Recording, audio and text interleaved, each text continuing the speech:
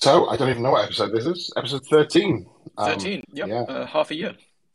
Wow. Okay. We Yeah. should get half a cake. Excellent. um, but yes, it is definitely a habit at this point. Um, so what have we been up to? What's been going on, Sven? Well, first off, follow up. We actually have follow up. Okay. I I realized this immediately. For some reason, I realized it immediately after we finished last episode. I said, and this was when I was talking about this package. I think it's called Physical that allows you to Yes. handle units and stuff. I said force is a length times distance over time to the second, and I did. I mean, my university called and said, like, we want our degree back. So force is, of course, a length times. It's not a length times distance. It's a length times a mass times, and then over time squared. I mean, why did I say? Anyway, that's I needed to say this. I'm legally obliged to make this correction. And So I'm claiming no blame for this because I do not claim to be a physicist.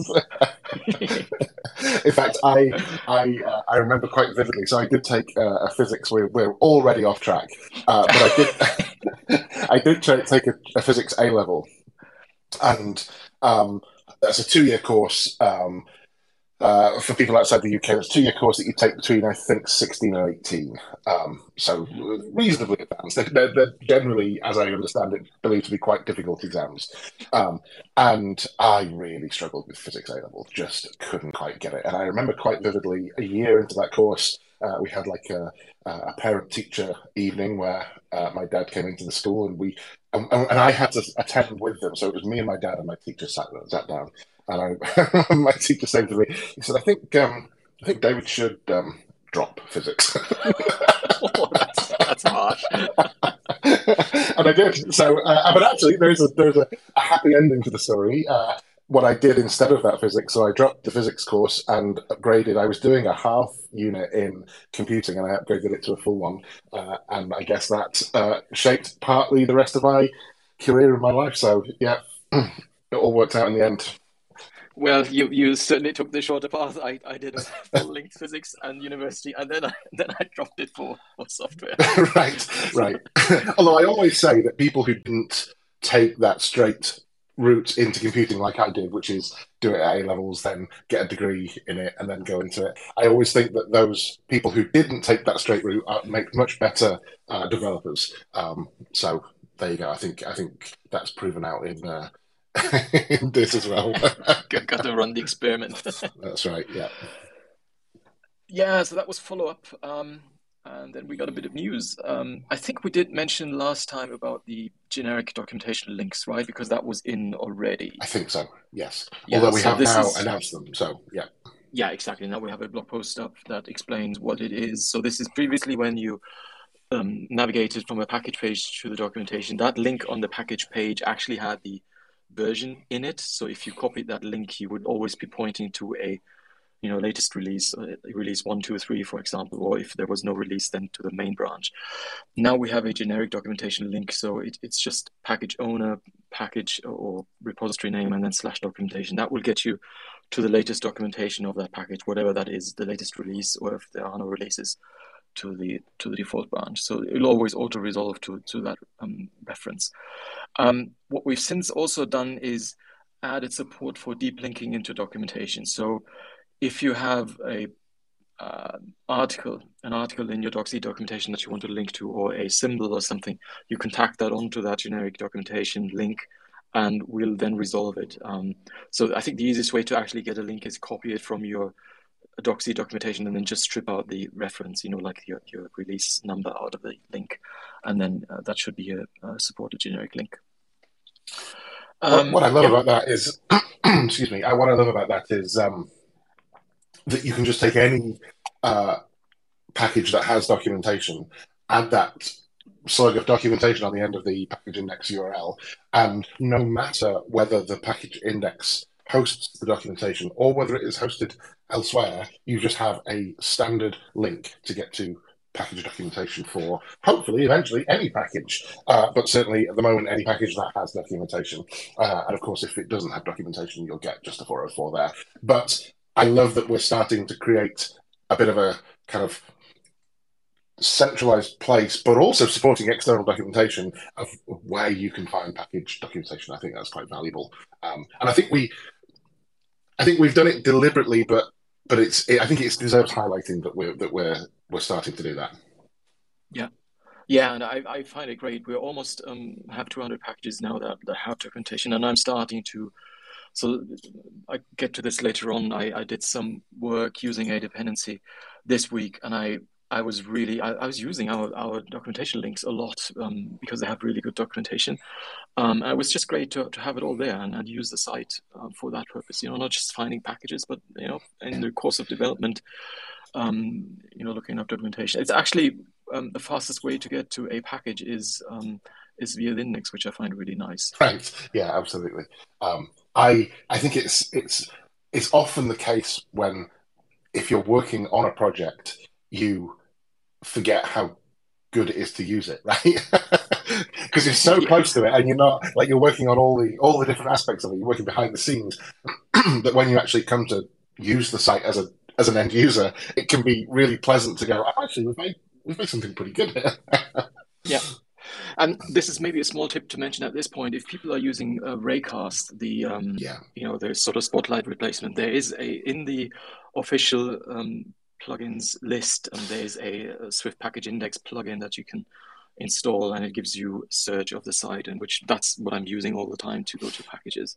Me too, but just to be very clear on terminology there, it's not a plugin. So when Raycast first started, they had scripts, and I implemented that Swift Package Index search as a script because I implemented it because I wanted to use it. And it's in their official scripts directory, and then Raycast added plugins. Oh, or are you talking about the actual plugin? Yes, the extension that you can install. Oh, interesting. I Yeah. don't use that. I use the script. Right. No, there is actually, and you can find it in the catalog. It's called Search Packages. You're absolutely Um, right. And that one and wasn't created by us, that was created by somebody else. I can't remember who. yeah, I don't. I wasn't prepared to actually mention that properly. Maybe we should do that offline. Add a link to the show notes and Yeah. then follow up with that. But yeah, that's a really great way to search and find and go to package pages. Interesting. That's it's curious that I haven't so I do have that installed, but I still have the script as my primary way of doing it Right. and then that just opens up the search page. And I think I'm deliberately leaving it that way because I do quite like the search page that shows you authors and keywords, and I do use those things as well. Which of course is the extension to just showing you a list of packages. Yeah. Yeah. That's true. Another piece of news worth mentioning is we added some documentation to our SPI manifest file. So this is a little file that package authors can put in their repository to control how we index the package. It's .spi.yaml or YML is the file name. We haven't linked to this properly yet. There's actually a package in our org on GitHub, Swift Package Index /SPI manifest, where the doxy documentation lives. And we also added a tool to allow package authors to validate their file, pre-flight to make sure that it's syntactic linked. That's both as available as a plain executable and as a command plugin. We probably should write a little blog post about that when we have actually linked the docs and talk about that there. But it's worth mentioning ahead of time. So you've just ruined one of my package recommendations for today. Yeah, I was on the fence whether I should. I actually had it in the list, but then I thought, well, that's actually news for me. I was going to mention it for a couple of reasons, exactly both of those two things that you just said. The fact that it now has some documentation and the fact that it has this command plugin for validation. And so let's talk a little bit about both of those things. First of all, I think it's worth mentioning that the documentation came as a result of the Swift mentorship program. So Sven has been mentoring, I'll let Sven talk about that a little bit. Yeah, exactly. A mentee joined us, Ahmad Yasser, at the start of the Swift mentorship program, which is, I think, like 6 weeks, 8 weeks ago. So I started working on that, adding doxy documentation to the package, really started us on that journey to finally get this file better documented, which was really helpful and great work there by Ahmad. Yeah, and so the idea has been for a while to add the documentation by making making use of the tools that we have, which is Doxy, and then the integration into the our own package hosting, which we then link to from several places over the site. And this is the part that we haven't done yet, actually link to the proper parts of the documentation on the site where it's where it makes sense. Like for instance, the maintainer page that you can click through from the package page, and various. There might be other spots where it's helpful to link through. But yeah, that got us kicked off, and at the same time, that natural place allows us to ship a little binary that checks that the syntax is correct, which does nothing more than just code, use yams, the YAML file decoder to decode the file you pointed at and make sure that it loads properly. And that's using the exact same code that we use server side to decode, so you'll always be sure that It works. it'll work what you have there. And Sven and I haven't yet talked about this because we haven't actually talked about this command plugin at all yet. We've only communicated through GitHub pull requests on this one. I think the plan is, and Sven may correct me if I'm wrong here, but I think the plan is for eventually that tool, not using the command plugin, of course, but for that tool to be available on a web page so that if you have a SPI YAML file in your repository, you can grab that file, the contents of that file, paste it into a text box and just say, is this right? Because checking out the repository, running the tool, that's an extra step that shouldn't necessarily be needed. But all of this is great progress towards where I think we'll end up, which is with a web page. Yeah, exactly. I mean, this is ideally we'll have a little validation text box where you just paste in your YAML file content and have it checked without going through the hassle of adding. I mean, it's not too much effort to add the command plugin to your manifest file, but it's easier to just paste something into a text box. And while we're on the subject of the Swift mentorship program, there is another pull request open at the moment, which we're not quite ready to talk fully about yet. But I've also been working with a Swift, someone who is working with the Swift mentorship program to implement author support. So I've been working with Javier to well, he's done all the work. He's done a fantastic amount of work with extracting author information from the GitHub, not from GitHub, from Git logs. And we will be automating the addition of author names onto package pages soon. So actually, the pull request that's in at the moment is part 1 of 2, which is the automation, so the automated way of grabbing authors, which is, as I say, from the Git logs. But in the cases where a package author would like to say, actually, I'd like to be a little bit more specific about who wrote this, there will be a SPI YAML override where you can say, actually, ignore what you find in the Git logs. Instead, here are the people who wrote it. Because sometimes Git history has CI bots in it and all sorts of things that you might not want to be publicly shown as an author. But it actually does a pretty good job of, as long as you've had a name attached to your Git logs, it does a pretty good job of grabbing author information. Yeah, it's great. It's one of our oldest open issues still in the list. Well, it's interesting. So a little bit of behind the scenes on that one. So this was originally in the plan for V1. Like we can't launch unless these set of features are done. And then, of course, as you get down to the wire, some features fall by the wayside. And unfortunately, author support was one of those features. And partly it fell by the wayside because we realized it was originally only going to be automated from Git commits, and we realized that probably wasn't good enough and would make people ask a whole load of questions of like, how can I actually get this to be correct rather than what you assume is correct? Yeah. And so we didn't add it, but we did get far enough that the database field was added. And so the database field has been there for the last 2 and a bit years.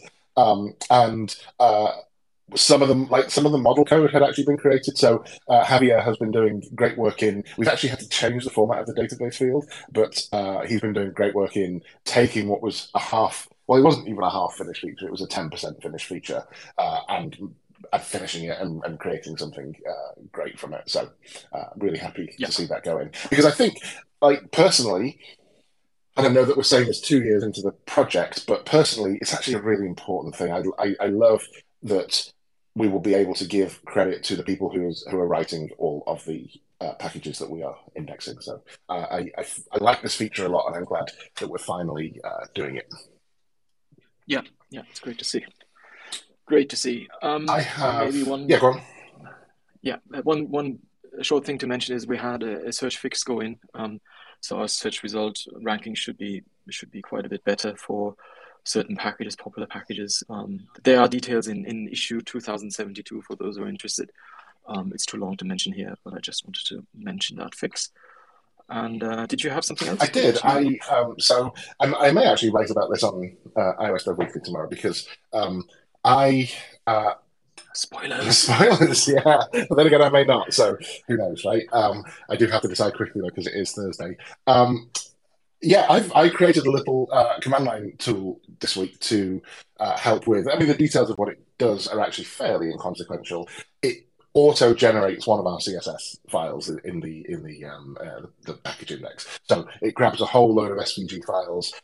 It opens them up, base 64s them, it sticks them into CSS variables, and it's saving me a whole lot of work on a workflow that used to be manual and has up until this point been manual, which is a combination. I mean, you don't want to know about what this workflow was like. It was a mess. It was like 5 manual steps every time you need to change any image, which is, yeah, it's been on my list for a long time to fix this. And traditionally, if I was going to do something that was more than would be sensible in a bash script, my inclination would have been to reach for Ruby. That's my kind of scripting tool of choice, and to knock up something that is more than a bash script but less than a whole app, it's a great choice for that. You can write them really easily, and I would have very traditionally reached for that as my tool. But obviously, this is not a project that only I am working on, and definitely I'm the only person on this project who knows Ruby. Last couple of these tools that I've built have used Swift, and more importantly, the Swift argument parser. And it's just a pleasure to use that package. It's great. It's so good. I love it, yeah. It's just like the name of the package really doesn't do what it does justice. Like, you think, oh, it's an argument parser, so okay, so I still have to do everything else. No, actually, that's not true at all. It is what I would call it is command line kit or something like that, right?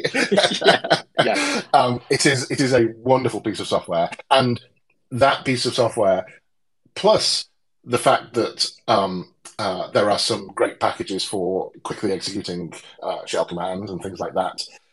Swift, I would say, is on a par now with how easy this stuff is to do with Ruby. In fact, the argument parser stuff takes it ahead of Ruby for knocking up a quick like that. And it's a pleasure to work with. Yeah, it's a.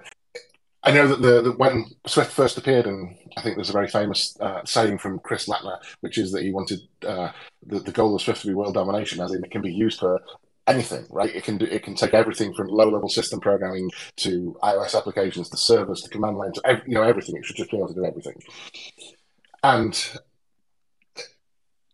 the road to that is long, but I certainly feel like in terms of creating like quick little command line scripts or tools, it's Parser is a wonderful piece of software. And if you haven't checked it out, I would recommend it. Yeah. Totally.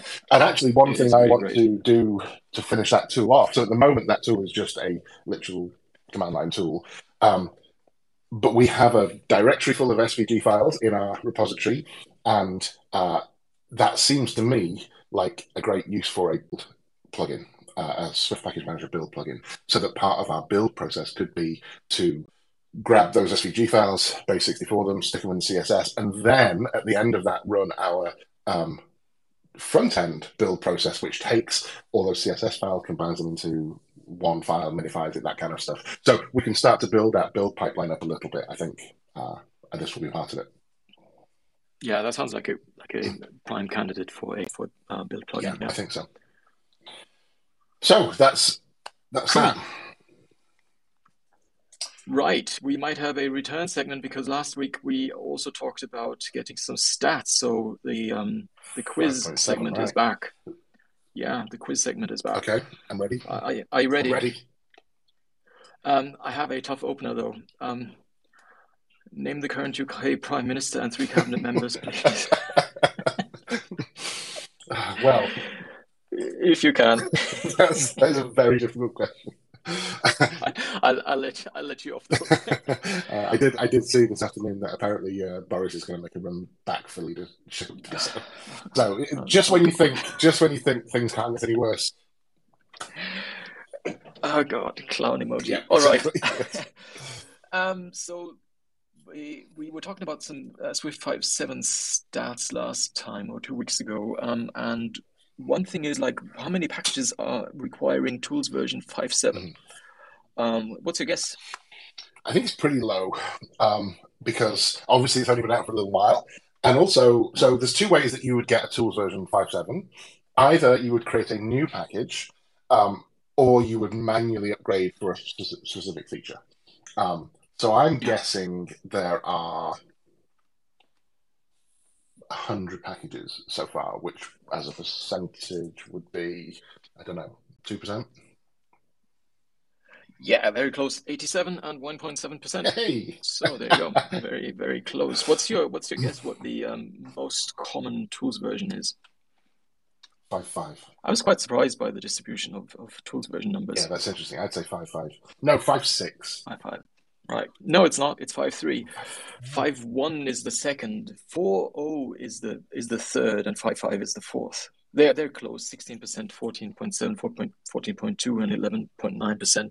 But I was really surprised that 4.0 was still present in so many packages. That's 725 packages. I mean, I guess it goes to show that they still work. I haven't checked how many of those would actually have any sort of compatibility. I mean, they might just be all flagged out in the build matrix, but I don't know. It's maybe worth looking at. So yeah, I think this is highlighting potentially a little problem, not specific to the Swift ecosystem, but to all package ecosystems, which is a lot of packages get developed, used by somebody for a personal thing, and then don't get maintained, don't get updated, and that's part of the reason we make it so prominent that almost the first thing that's on the package page is how active is this package, because it's definitely something that I look for as almost the first thing. You know. One other interesting bit, I'll just rattle off the numbers here. And I won't make you guess, is the Swift version compatibility. So I was surprised that 5.7 has such a high rate at 86%. So 86% of packages are 5.7 compatible, which is slightly up from 5.6, which is 84, 5.5, which is 80%, and 5.4, which is 68%. So it's interesting to see how that compatibility has developed. Well, way to destroy my previous point as well, because if my point was that things decay, and actually if we've got 80 something percent compatibility with the very latest version, that is a fantastic number. Yeah. Well, bear in mind this is there is at least one build that passes. Yeah, that's okay. On 5.7. Yeah, I count that as compatible. Yeah. Yeah. So yeah, there you go. Well, that's good news. I haven't actually looked at what the plan is for 5.8. Is 5.8 going to be a next year thing? I presume it is. I think that's a spring release. I would imagine 5.8 is spring, and then maybe 6 coming summer. I'm not sure of WWDC. I'm not sure if that's too early, but I think that's probably the. There was lots of talk about 6, but then there is definitely, I think, a 5.8. I'm sure that's been talked about. Yeah, I mean, the talk about 6 is mainly because this is the opportunity for source compatibility breaking changes, which then is probably planned ahead of time a bit more or longer term to get things lined up and to decide what to break compatibility on. But yeah, I think those are the timelines. Shall we do some package recommendations? Yeah, let's run through some packages. All right. Do you want to kick us off? I'll kick us off this week. So a fun one first.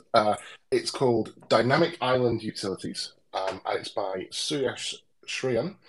And it is a little package that does a couple of things. It allows you to get the size of the dynamic island, although I will say, as Suyash does, that the size that gets reported is the physical size of the actual cutout, not the dynamic size of whatever size the island is right now. um, but what he's also implemented is a couple of progress indicators. And if you load up the README and just scroll down a little bit, you can have a progress indicator that laps the dynamic island, which I thought was fun. Looks a little bit like a running It looks track. really nice, yeah. It looks a little Yeah, bit like a running track. it was Yeah. actually on my list as well. Oh It's a no! really cool looking.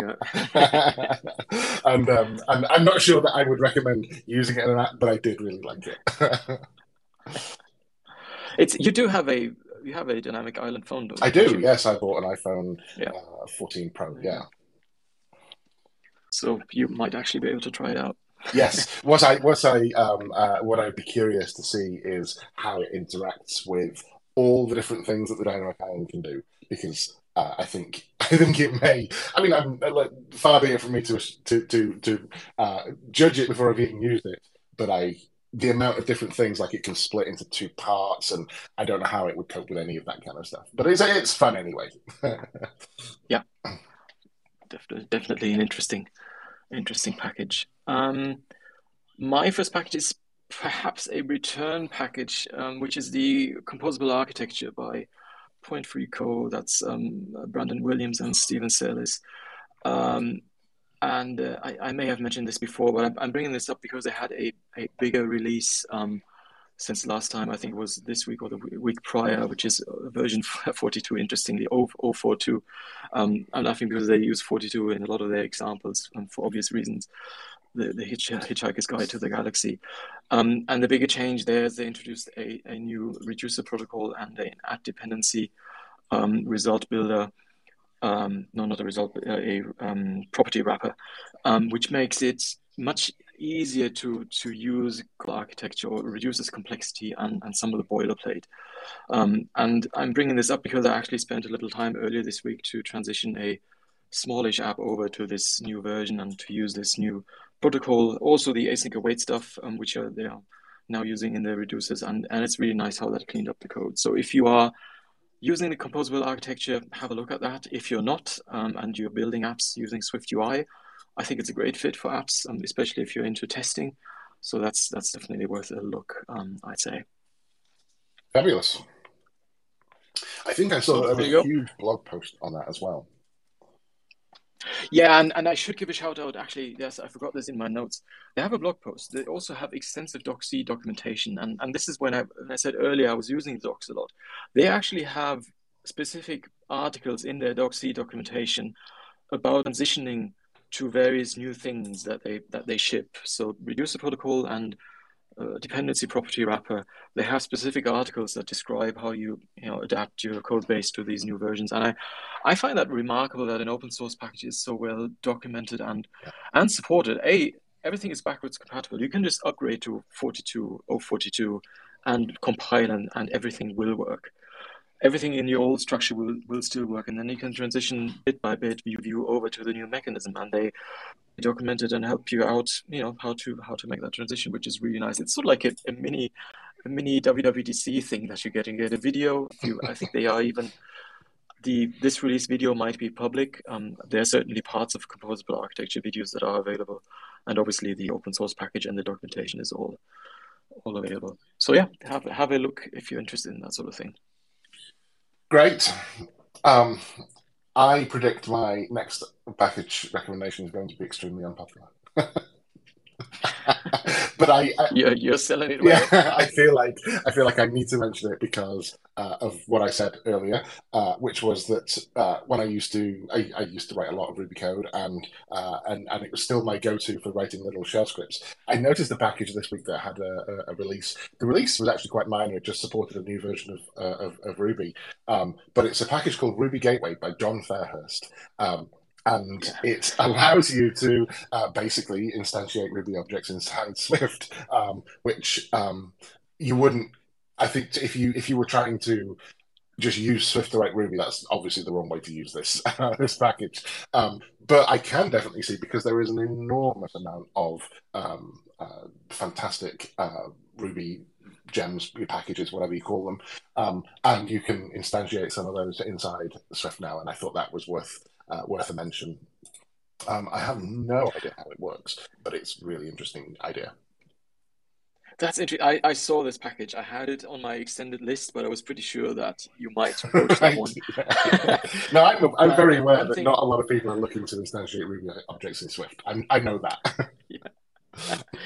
Oh yeah, I see it now in the README. Because I wasn't sure whether you could actually load a gem, but it's right there in the example where Ruby.require file name you yeah Rouge, require. and then like, get a Rouge and call highlight. I mean, I'm not sure. Yeah, Interesting. I'm not sure how practical it is. What it is fascinating. Yeah, it's just great that that's possible. I don't think that's probably not even all that outlandish because it's using the C Yeah. API, and that integration is solid. I think we talked a while back. We talked about the Python. There was a similar Python project. I forget the name, but if you search for Python on the Swift package index, you will find it, which does the same thing with the Python C bindings and allows you to mess around there. I think that's great. I I think think that's really I interesting think it's stuff. really interesting. I'm just noticing now that it doesn't have a green tick for Linux, which I wonder whether that is a fundamental thing or whether it's just that the Linux build is failing for some fixable reason. Because I can't see any reason it wouldn't work on Linux. It Well, could just be that base the base image image doesn't have might not Ruby in it. the Yeah. libraries. Yeah, yeah. Uh, I'm pretty sure that's it. in Yeah, fact, there it is. Import C Ruby, two errors. yeah, Yeah, that's it. yeah.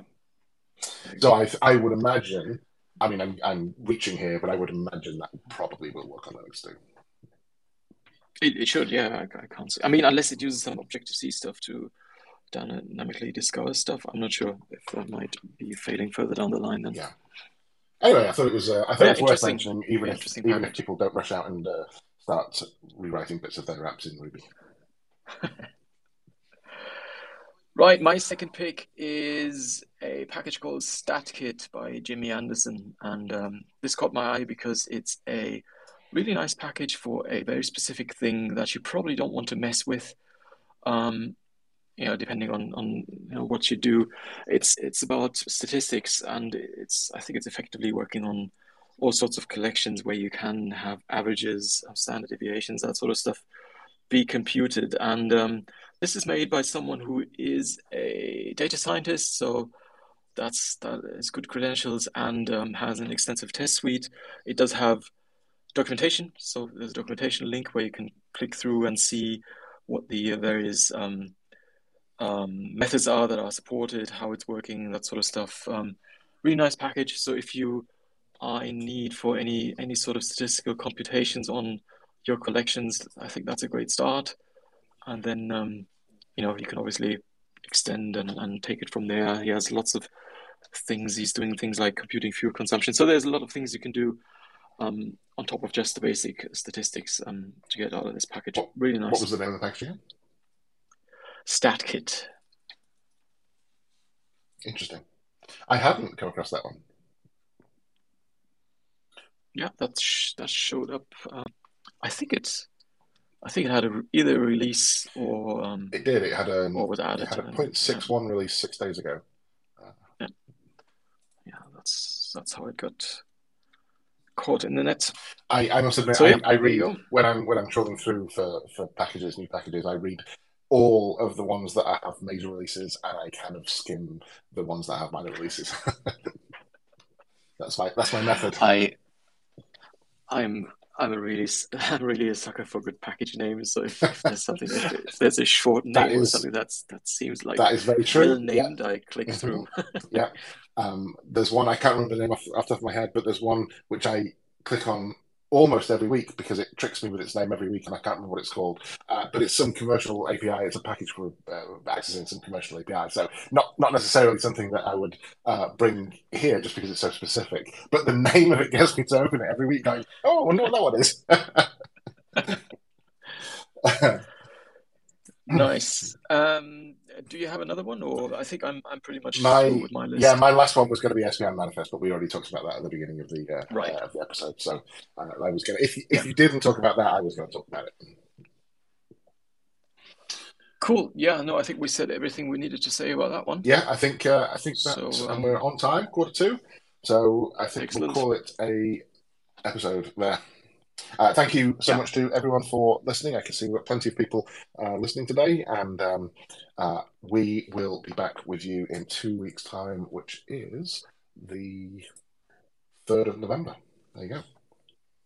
great. Well, thanks everyone, All right. and see you next time. See you next time. Bye bye. Bye bye.